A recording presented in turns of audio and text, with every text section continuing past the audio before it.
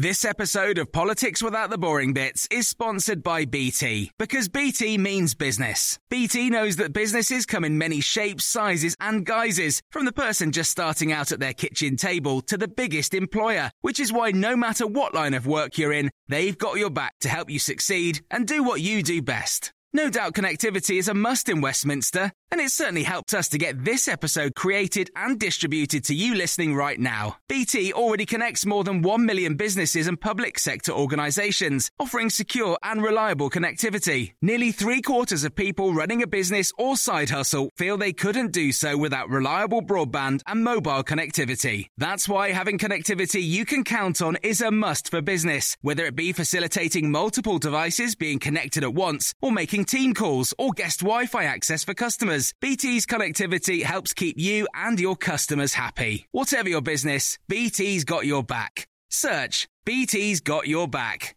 This episode of Politics Without the Boring Bits is brought to you by Luton Rising, owners of London Luton Airport, the UK's most socially impactful airport. Find out more at lutonrising.org.uk. Hello, this is the Red Box Podcast. I'm Matt Chorley. I'm still here. I've not been reshuffled out. Coming up on today's episode, we push the shuffle button on the cabinet playlist. Boris Johnson's shaking up his team. Henry Sefferman is here to see if everyone in the cabinet is going to be singing from the same hymn sheet, and will it be music to voters' ears? That's our big thing coming up in a moment. First, our columnist panel today. It's India Knight from the Sunday Times and from the Daily Mail. It's John Stevens. Hi, Matt. So, John, have you come down from your reshuffle high? Well, maybe. I mean, it was quite exciting yesterday. And obviously, it was quite good to see Dominic Raab removed from his post as Foreign Secretary after the stories I've been writing for the last few weeks. So now, I can't pretend I wasn't pleased. Given that you did quite a lot on Dominic Raab and the various calls that he didn't take, or the fact he didn't come home and the hotel he was staying in, I suppose, journalistically, it's a sort of vindication of the reporting you were doing. Yeah, I mean, definitely. And his new role as Deputy Prime Minister, which is obviously an exciting new title. He'll clearly have to stand in for the Prime Minister when he goes away on holiday. So I'm sure he'd be really good at doing that job. Although the general rule seems to be, if Boris Johnson's away on holiday, he is too. But maybe... Exactly, that was my point. Maybe you could just pay him cues to the beach. Now, one of the things, and there's so much to sort of go out with this, but one thing I was quite keen to talk about is Nadine Dorries. She becomes Culture Secretary. She's got quite a history of being very critical of the licence fee, very critical of left-wing snowflakes trying to do down pantomimes and all that sort of thing. India Knight, what do you make of this? Because I have to say, I think broadly the cabinet reshuffle does seem to make some sense. And, people who know what they're doing or have got a record of being quite... of delivering, whether it's Michael Gove going to housing, Nadeem Zahawi going to education, they seem like people that you could at least argue have got a track record of delivery. Nadine Dorries has a track record of tweeting things, often late at night, about what's on the telly and expressing quite strong views. And so that feels a bit more sort of Boris Johnson version 1 rather than version 2.0, which is what we seem to have got elsewhere. Yes. I have... a sneaking liking is maybe too strong, but a sneaking admiration of Nadine Dorries, who on paper I don't agree with over a single thing, but I like that she seems like a human being, and I like that she is quite fearless online, and I like that she very straightforwardly says what she thinks. She isn't, I don't think, an obvious fit at Culture, let's say, because she seems, I mean, maybe this is a strength, I don't know. She seems sort of completely middlebrow. And I think what culture and the arts really need is somebody to stick up for the kind of difficult, complicated minority interest end, and for public intellectuals and for free speech and for all of that. And I don't think, but she's an accomplice. She makes lots and lots and lots of money from her novels, for example. I mean, I want to give her the benefit of the doubt, but yeah, it's not an obvious match fit. Have you ever read any of her books? No. But, you know what? I admire. I'm in the throes of finishing my a novel myself. I admire anybody who can get down that many words on paper. You know, I can write 800 words or maybe 1,500 words, and then that's it. Writing 120,000 words, hats off, whatever the words are, and they do very well. And I gather that they're, you know, they're kind of warm and they're a lovely thing to read with a cup of tea on a Sunday afternoon by the fire. So, you know, good for her. What about you, John? Have you ever read any of her books? I've never read any of her books, but I've been quite enjoying reading her tweets this morning. A lot of people seem to have had to dig through to find stuff that she said in the past. I mean, that tweet that you mentioned about her complaining about how left-wing snowflakes are dumbing down Panto seems to be a particular favourite. I'm not quite sure how such a highbrow art form could be ruined by the left-wing snowflakes. But... So the full tweet. This was from December the 27th, 2017. So right in the midst of Panto season. Left-wing snowflakes are killing comedy, tearing down historic statues, removing books from universities, dumbing down Panto, removing Christ from Christmas and suppressing free speech. Sadly, it must be true. History does repeat itself. It will be music next. I mean, I don't know where she's been going to a highbrow Panto, but they're doing it all wrong. I don't really understand. I don't understand what she's saying about Panto. What snowflakes? What ruining how? I don't. I mean, I suppose if we might be able to dig through maybe it's one of those things where I don't know. They're not doing cross dressing in one Panto somewhere, or I don't know. But I don't understand how you can say they're dumbing down Panto. You could be taking the fun out. The bar of it, is quite low, isn't it? Having once performed in a version of a Panto, the idea that you could dumb it down. I mean, that's the point. I'd have thought. And also, but John, she might have sort of better things to do as culture secretary than go around policing the nation's Pantos. What do you think this means to the BBC? Well, I mean, she has tweeted a lot about the BBC in the past. She said that state-run television's outdated. She's complained about there aren't enough women and high enough positions at the BBC.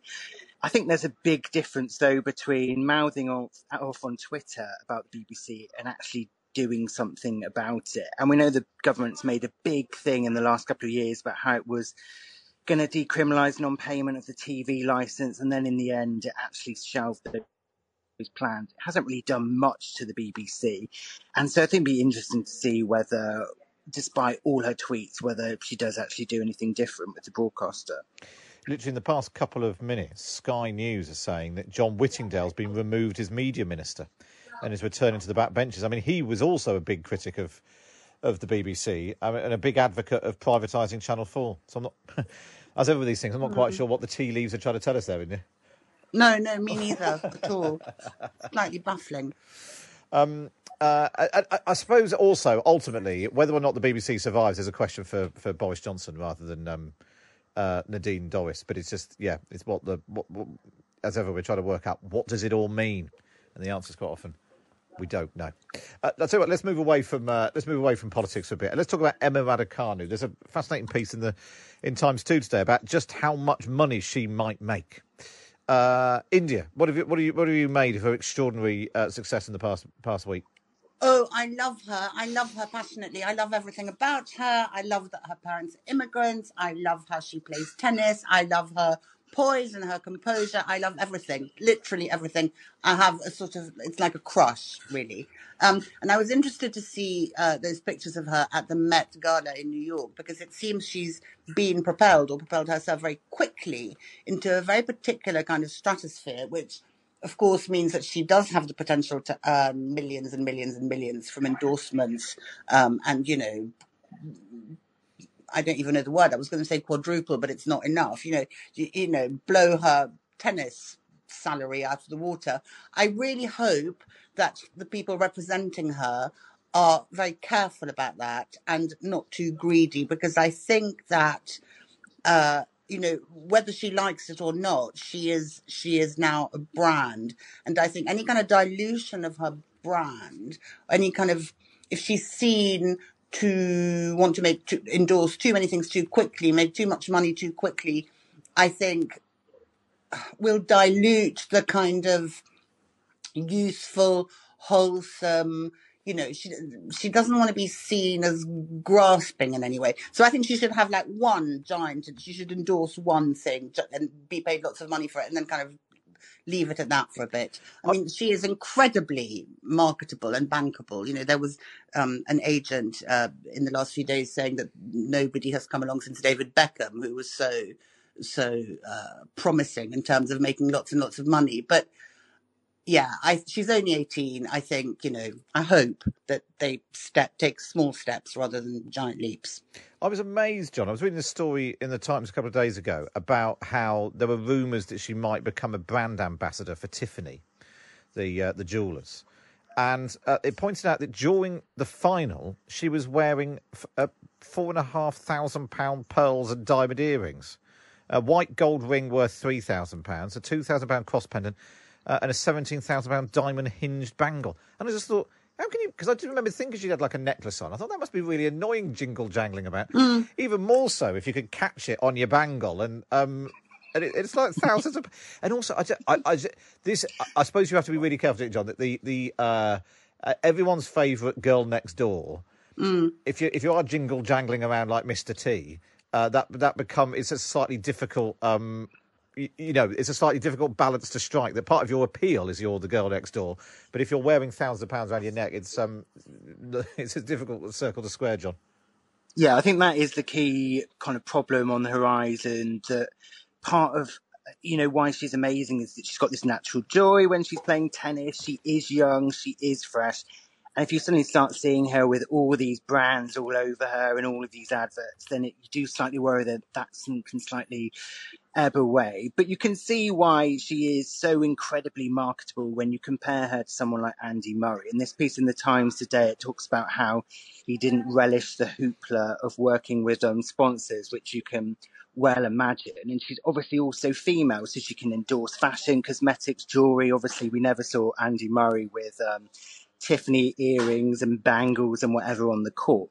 So there is lots of opportunities there. I think the worry is, obviously she is just 18. She's clearly an amazing tennis player, but there are going to be bumps in the road. I do slightly worry if next year at Wimbledon that she has a slightly disappointing time, then it will be very difficult for her. I think we have to put into context. She is just 18. She's clearly doing very well, but we're going to have to judge her on the next few years rather than just a few matches. And I know the trouble is there's nothing we love more, India, than building someone up and then knocking them down. Well, exactly. And, it's too soon for any of that to start. I really, really hope she has a period of grace before somebody, pipes up going, oh, well, actually, she's looking a bit blingy, or, how much did that cost? I hope that she's allowed to enjoy her triumph and her selfness, her Emma Raducanu-ness before anything else is projected onto her. Yeah, I think we can all agree on that. And I should have, before we got going, I should have commiserated with you both that neither of you have made the list for the Time magazine's 100 most influential people this year. Just pipped by publicity shy Harry and Meghan. Don Stevens and India Knight there. Don't forget you can get yourself a Time subscription. You get your first month for free right now if you go to thetimes.co.uk/Times Red Box. Up next, we hit shuffle on the cabinet plate. If you thought the only way to get a more defined jawline with natural-looking results was through surgery, think again. Juvederm Volux XC is a non-surgical injectable gel filler that improves moderate to severe loss of jawline definition and can help you achieve natural-looking results with little downtime. Even better, this improved definition lasts up to 1 year with optimal treatment. No maintenance required. Improve jawline definition for a smooth, sculpted look with Juvederm Volux XC. For important safety information and to find a licensed specialist, visit Juvederm.com. That's JUVEDERM.com. Not for people with severe allergic reactions, allergies to lidocaine, or the proteins used in Juvederm. Common side effects include injection site redness, swelling, pain, tenderness, firmness, lumps, bumps, bruising, discoloration, or itching. There's a risk of unintentional injection into a blood vessel, which can cause vision abnormalities, blindness, stroke, temporary scabs, or scarring. Talk to a licensed specialist to find out if it's right for you. Quality sleep is essential. That's why the Sleep Number Smart Bed is designed for your ever-evolving sleep needs. Need a bed that's firmer or softer on either side? Helps you sleep at a comfortable temperature? Sleep Number Smart Beds let you individualize your comfort so you sleep better together. J.D. Power ranks Sleep Number number 1 in customer satisfaction with mattresses purchased in-store. And now, save 50% on the Sleep Number Limited Edition Smart Bed for a limited time. For J.D. Power 2023 award information, visit jdpower.com/awards. Only at a Sleep Number store or sleepnumber.com. This episode of Politics Without the Boring Bits is brought to you by Luton Rising, owners of London Luton Airport, the UK's most socially impactful airport. Find out more at lutonrising.org.uk. List. You're listening to the Red Box Podcast. Now it's time to hit the wheels of steel.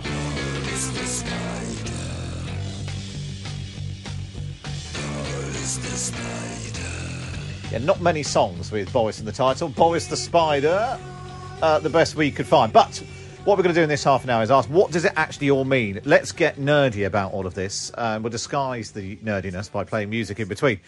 Will the Cabinet now be singing from the same hymn sheet? And will it be music to the ears of voters? We're joined by resident DJ and sort of chief political correspondent at the Times, Henry Zeffman. How are you? I'm buzzing, Matt. I mean, last night was the most unbelievable club night, I suppose, of politics, which was, Boris Johnson taking a third of his cabinet and moving them into new jobs. Before we get into the individuals, who do we know is behind it? Because previously, Dominic Cummings is claiming it's Carrie's reshuffle. Previously, Dominic Cummings was always credited. Or is this the first time we've really seen Boris Johnson in charge? Well, I actually think all of Boris Johnson's reshuffles, this is the third of them now, have been quite a lot more brutal than people have properly appreciated. His first batch of appointments, not really a reshuffle because he was clearing out Theresa May's team, it was a real clear out. He said to a load of ministers who had backed him in 2019, sorry, your career's over. His 2020 reshuffle, he got rid of his Chancellor. That is a big deal. That's something that Tony Blair never did, even though he often wanted to. And then this reshuffle, I kind of don't know why we should be surprised.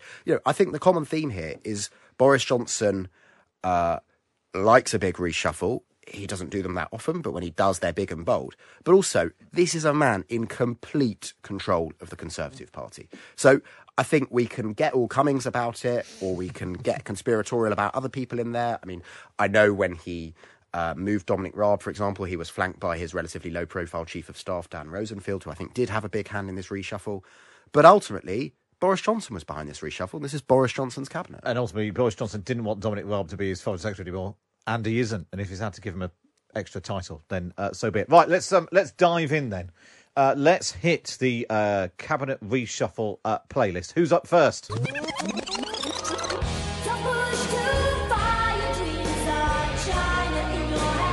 Ah, yes, it's what Liz Truss is singing as she arrives as the Foreign Secretary.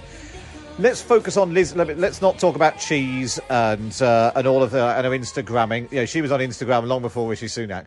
But what do we know about her foreign policy views?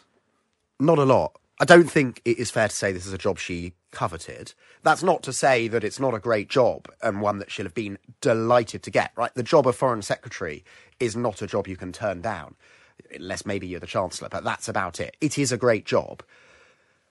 But Liz Truss is much more interested, has long been much more interested in economic policy.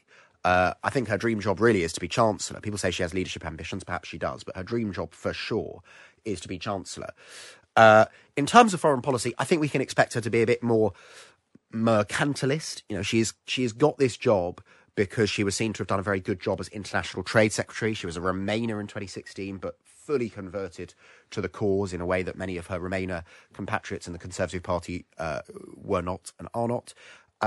And she is seen to have made a success of that job. So I think we can expect to see a bit more focus on fusing diplomatic aims with trade deals.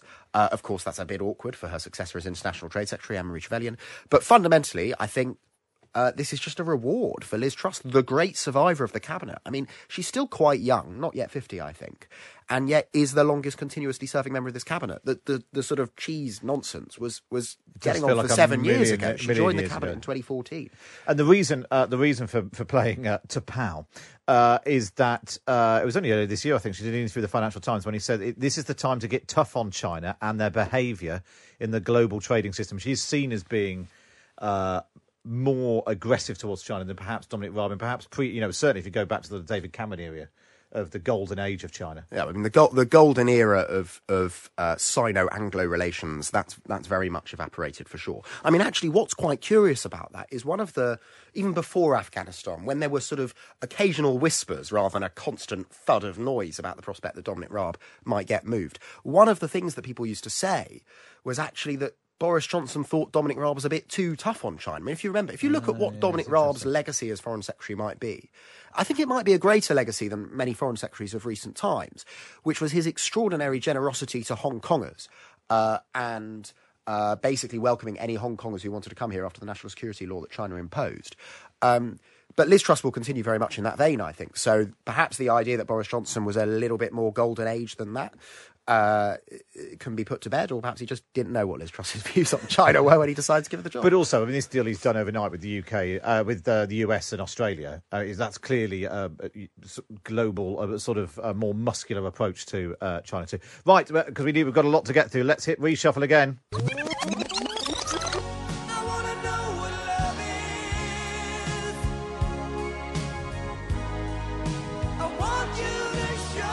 This is, of course, I Want to Know What Love Is by Foreigner. So I think we're going to talk about Priti Patel.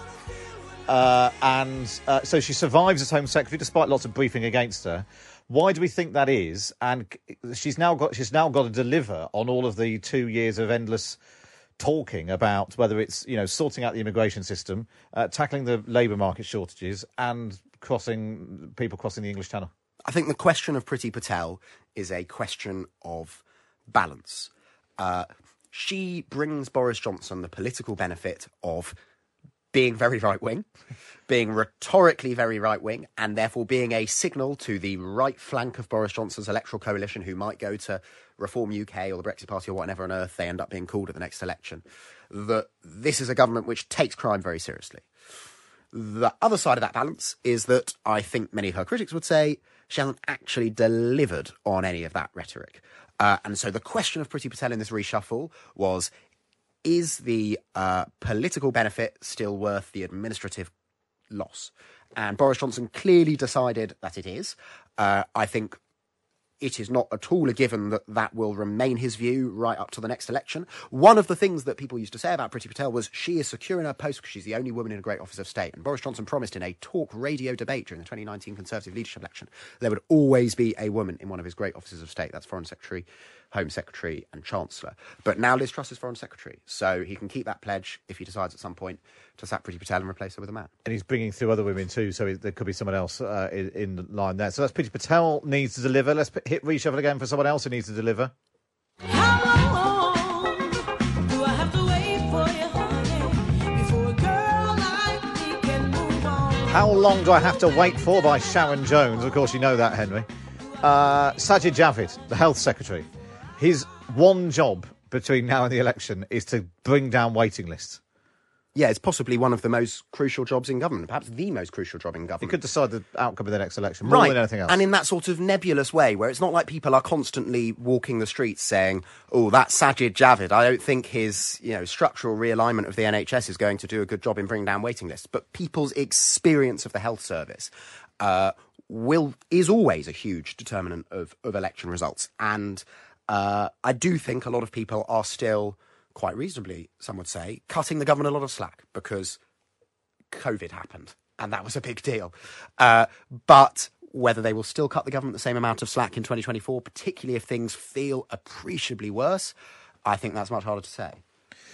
So that is Sajid Javid there. Someone else who's got to deliver in a new job.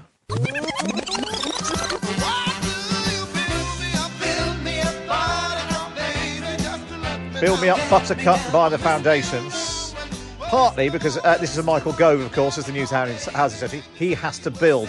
It just also struck me as a sort of song that Michael Gove might enjoy. dancing to in the flesh pots of Aberdeen.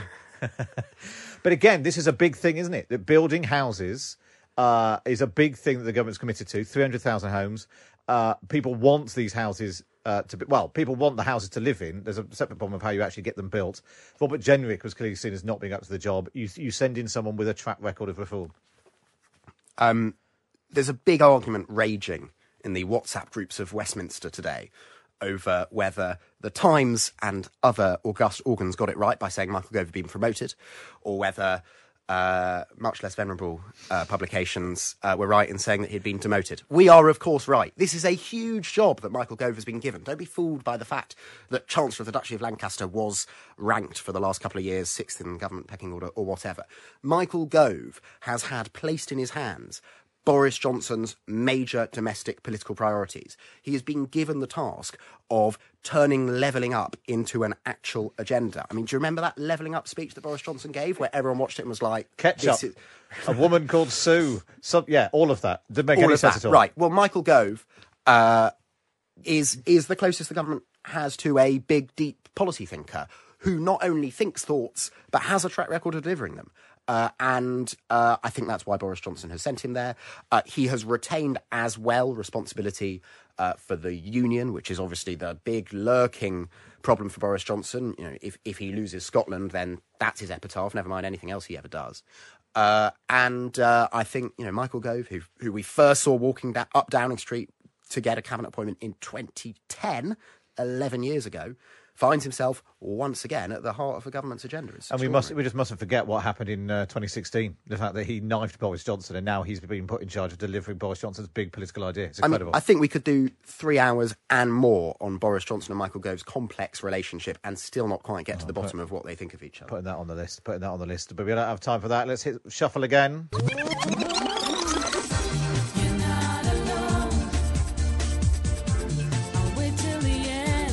Just letting you try to work out which ones these are. So this is Olive, You're Not Alone. This is very silly. For shh. Only thing on Times Radio is extraordinary. So we're talking about Oliver Dowden. Was Culture Secretary. He's become co-chairman of the Conservative Party. He's known in Whitehall as Olive, hence why we heard from Olive. But also the question of, is he being sent off on his own? Is it a demotion? As again, some have suggested, or is he being put in charge of winning the next election? Whichever it is, I don't think it's quite what Oliver Dowden expected when he walked quite early in the pecking order as well into Downing Street yesterday. Someone who was present at his introduction speech to Conservative headquarters last night said to me his words were very upbeat and positive about being there, but he hadn't quite yet told his face. Look, Oliver Dowden started his career working in Conservative headquarters, in Conservative Research Department, where many Conservative luminaries began their career. He was David Cameron's Deputy Chief of Staff for some time. As Culture Secretary, has been quite loyal and effective in prosecuting Boris Johnson's agenda, whether you want to call that culture wars or not. So, yes, I think he's clearly been sent there, not because Boris Johnson definitely wants an early election, but I think if you have Oliver Dowden in charge of the Conservative infrastructure, the option will always be there. He will know that the Conservative Party, or he will hope that the Conservative Party is battle-ready at any moment. And a great survivor, too. I mean, lots of people might not know this, but Oliver Dowden, when he was an official, before he became an MP, was a key part of David Cameron's team. He was in there briefing him on PMQs, and so, again, a sort of slight reinvention that he's gone from being a close ally of David Cameron to leading Boris Johnson's re-election. Well, as with the Gove question, it shows that seniority is what the Prime Minister wants to make of it at any point. I mean, yes, Oliver Dowden is ostensibly probably going to be the most junior member of the Cabinet, sitting way away from Boris Johnson at the Cabinet table. But he briefs Boris Johnson for Prime Minister's questions every Wednesday morning. That's a lot of FaceTime with the boss. He also briefed Theresa May on Prime Minister's questions, also briefed David Cameron on Prime Minister's questions. So, the common thread of humour, if you want to call it that, to all of them, that's Oliver Dowden. But yeah, I mean, the man is going to be influential whether his title makes him that or not. Right, we've got quite a few songs to get to. We've already whipped through some of these. Let's hit shuffle again.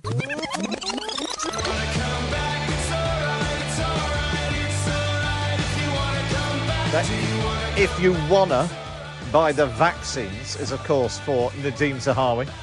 The Vaccines Minister rewarded with education. Well, OK, I'll be quick. It's very simple. He's done a good job of rolling out the vaccine. He's very smooth on the media. Gavin Williamson had not done a good job of anything and was not smooth on the media. Therefore, Zahawi replaces Gavin Williamson. There we are. Right, let's hit shuffle again.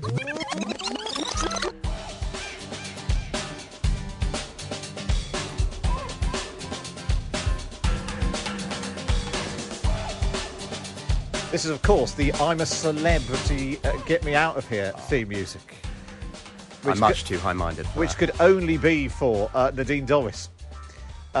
Who previously, I mean, at one point she was suspended, wasn't she? She was suspended from the Tory party for going on I'm a Celebrity, Get Me Out of Here, flying to Australia without informing the whips. And now she's in the cabinet as the culture secretary. I have a conspiracy theory about this appointment, Matt. Go on. Nadeem and Nadine, as we discovered in our office yesterday, sound quite similar, and they're both junior ministers at the Department of Health until yesterday. And I wonder if Boris Johnson said, "Get me Nadeem from Health!" And they said, "Here she is, Prime Minister." And he went, "Oh, whoops." By that point, she was walking up Downing Street. Exactly. To be clear, I don't actually think that happened. This is a reward for Boris Johnson's, one of his most loyal supporters. Remember there, in 2016, that leadership speech which turned into a leadership withdrawal. And she was there looking aghast, sitting next to Nadeem Zahawi, I mean, actually, basically I in think. tears on the front row Right. when Boris Johnson pulled out of the contest. Exactly. And he has remembered that. She is very like-minded on cultural issues, as people exhuming her old tweets over the last 24 hours have discovered. And I think she'll be one of the most fascinating members of this new cabinet, for sure. Yeah, very much so. How often she's allowed out, I think, will be a very interesting question. If only to say, it might be so she can sign some books. We've already really spoken about it, but it's a good excuse to play this. Under the sea, darling, it's better down where it's wetter. Take it from me. Of course, the sea was actually closed, Henry. So, Dominic Raab, going from foreign secretary. I actually had somebody on Twitter last night try to convince me it wasn't a demotion. Well, that's wrong. Going Sorry. from a point I made to them. So he's gone from foreign secretary to justice secretary, Lord Chancellor, and deputy prime minister. I mean, people have been saying he's the Angela Rayner of the reshuffle because he refused to budge and then got a very long title. It's only about half the length of Angela Rayner's absurd title, and does at least exist as her shadow. Well, and of course, Angela Secretary of State for Rayner's the future title of will work. have to be changed now because one of her many titles was Shadow First Secretary of State, but that role no longer exists. Whether Keir Starmer will want to bump her up to Shadow Deputy Prime Minister is perhaps the least interesting subplot of this reshuffle, but I am nevertheless following it closely. So this is Pop in Nerdsville, buckle up everyone. Has the First Secretary of State title disappeared? It hasn't been rolled into Deputy Prime Minister? It has. Sometimes First Secretary of State exists, sometimes it doesn't. Ditto Deputy Prime Minister. Dominic Raab is actually a very rare thing in recent times, a Conservative Deputy Prime Minister. The first Conservative Deputy Prime Minister since, as everyone is shouting at their radio right now, Michael Heseltine, who got that job for the last 2 years of John Major's premiership. That was a reward for loyalty, but also to bring Michael Heseltine, the great reformer of that government, as close to the centre of government as possible. I don't think that's quite what's happened here. And also, when Tony Blair did it, it was John Prescott who was at various points put in charge of huge government departments. He wasn't fobbed off with, like, you go up the road and you can have that title. But it basically, the only thing it really means is it's still going to be Dominic Raab filling in for Boris Johnson at PMQs. Yeah, right. Well, look, I mean, justice is an important department, right? He's not being given an office of Deputy Prime Minister, which is a bit nebulous, go away and think about the Constitution or whatever. But it's not the Foreign Office. There is a reason that the meeting between Dominic Raab and Boris Johnson took place in the office where he did the sackings, rather than the office where he did the happy, congratulations, you've got the best job of your life meetings. And Dominic Raab will be smarting, for sure. Foreign Office was his dream job, other than Prime Minister. And it will be really interesting, nevertheless, to see whether he, picks himself up, dusts himself off really quickly and comes up with a creative new agenda, or whether, this is the start of a sort of slow, steady ministerial decline for someone who was for a while talked of as a potential future Prime Minister. Robert Buckland's main crime seems to have just been in the department they thought they could get away with moving Dominic Raab to. Is that fair? Yeah, I think it probably is. I think there were maybe some slightly historic now, but some little internal scuffles over things like the Internal Markets Bill, if you remember that controversy. But no, broadly, Robert Buckland had been very loyal. and quite competent. But this is politics. It's not. These appointments were not made by an HR department, giving people points for how they answered core competencies. I don't know why anyone's. There was a lot of weird surprise in Westminster that a cabinet reshuffle involved sacking someone for slightly obscure, hard to discern reasons. I mean, consult not even a history book, a newspaper from the last few reshuffles. I mean, this is what happens. And ultimately, if Boris Johnson has decided he wants Dominic Raab out, but he wants to offer him something else, he has to look around the cabinet table and say, what is it that I could reasonably offer him that he could reasonably be expected to take? And Justice, Lord Chancellor, is a better... shuffling him off to Wales probably wasn't going to cut the mustard. Right, and Dominic Raab is a lawyer, which for some time Chris Grayling was not seen as a prerequisite for that job, and that didn't go wonderfully well. Liz Truss, in fact, also didn't do very well in that job, but has rebounded. So, Raab at least speaks some of the same language as the sort of departmental stakeholders, to use that awful term. So, I think he could make a success of that job, but we'll see. But look, I mean, here's a demotion, clear as day. So Robert Buckland left the cabinet, but let's hit the shuffle for another departure.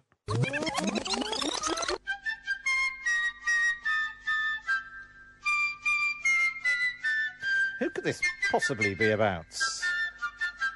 It's the theme tune, of course, of Some Mothers Do Have 'Em. So we're going to talk about Gavin Williamson. We probably don't need to talk about this for long. He was absolutely dreadful. He continued to be dreadful, even when it was. It's one of those things where it's so deep into the consciousness that it's sort of even my gran is making jokes about Gavin Williamson. He was someone I didn't bother writing about in my column anymore because what was there left to be said? And so he went. There is literally nothing left to be said. Very good. Let's hit shuffle again.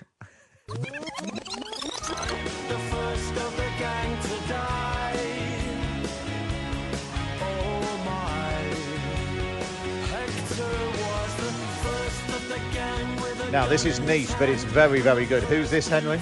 This is the only one I came up with. This is Robert Jenrick, formerly the Housing Secretary. The gang, of course, being Robert Jenrick, Oliver Dowden and Rishi Sunak. So, First of the Gang to Die by Morrissey is the song. By Morrissey, yes. And so explain the gang and the significance of Robert Jenrick leaving it. Well, so that three endorsed Boris Johnson together in a joint article for The Times, which I wrote about, which was a huge moment in the Tory leadership election. Like, people act like Boris Johnson becoming leader in 2019 was a foregone conclusion. At that stage, it really wasn't. All his endorsers, pretty much up to that point, were sort of Brexit headbangers, for want of a better term. This was not normal. This was three rising stars of sort of roughly the centre of the party saying Boris is our man. They'd actually interviewed various leadership candidates at Robert Jenrick's Westminster House together. And they've had very different fortunes since. Robert Jenrick actually got the best job in that first reshuffle. Dowden was Minister for the Cabinet Office. Rishi Sunak was Chief Secretary of the Treasury. Jenrick was Housing Secretary. He was the first millennial Cabinet Minister, the first ever Cabinet Minister born in the 80s. And thanks to various scandals and just a simple failure to realise how big Conservative opposition to his planning reforms would be, he's been booted out of the Cabinet, the first millennial Cabinet Minister, before his 40th birthday. It was really quite brutal. That was not expected. I think people thought Jenrick might get demoted, maybe Chief Secretary to the Treasury, but nobody quite expected his demise to be that swift. But it goes to show a very decisive very decisive reshuffle, which frankly didn't show a lot of regard for loyalty. And also because he was particularly because he was responsible for those planning reforms, which caused so much anger on the Tory backbenches, and even fed into the talk of why the Tories lost the Chesham and Amersham by-election. As a result, is he much of a threat on the backbenches?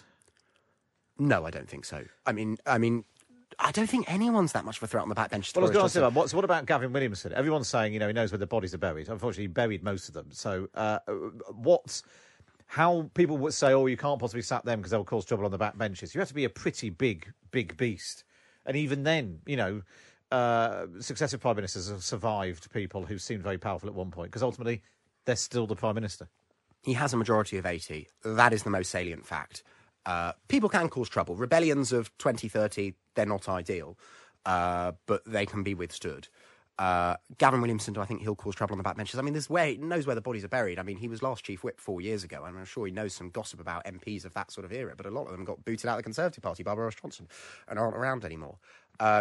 So, no, I don't think people will cause that much trouble on the backbench. Look, Robert Jenrick will bring the experience that comes with having been a cabinet minister. I'm sure he'll do some interesting campaigns, some interesting speeches, but that is not the same thing as wielding the knife to Boris Johnson's premiership in reprisal for having been sacked. Now, remembering that no normal person takes any notice of all these things, although I suppose actually because of the last 18 months, some of these people have become celebrities. The Matt Hancock story was much bigger because he'd been on the telly quite so much during the pandemic. So Gavin Williamson will probably get a bit of cut through. What happens now? Look ahead. I suppose at the party conference, that's an opportunity for some of these new people to lay out their stall. We might get some new policy. Is this the sort of the big reboot of Boris Johnson's government? And presumably this is the team which is most likely to take him into the next election. Yeah, I think we'll probably get one more reshuffle quite close to the next election, but this will broadly be that team, yeah.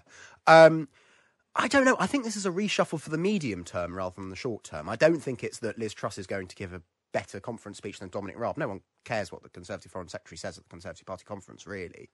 I think it is a team that Boris Johnson thinks over the next couple of years will give him something that he can go into 2024 saying, because that's the question that really concerns Conservative MPs.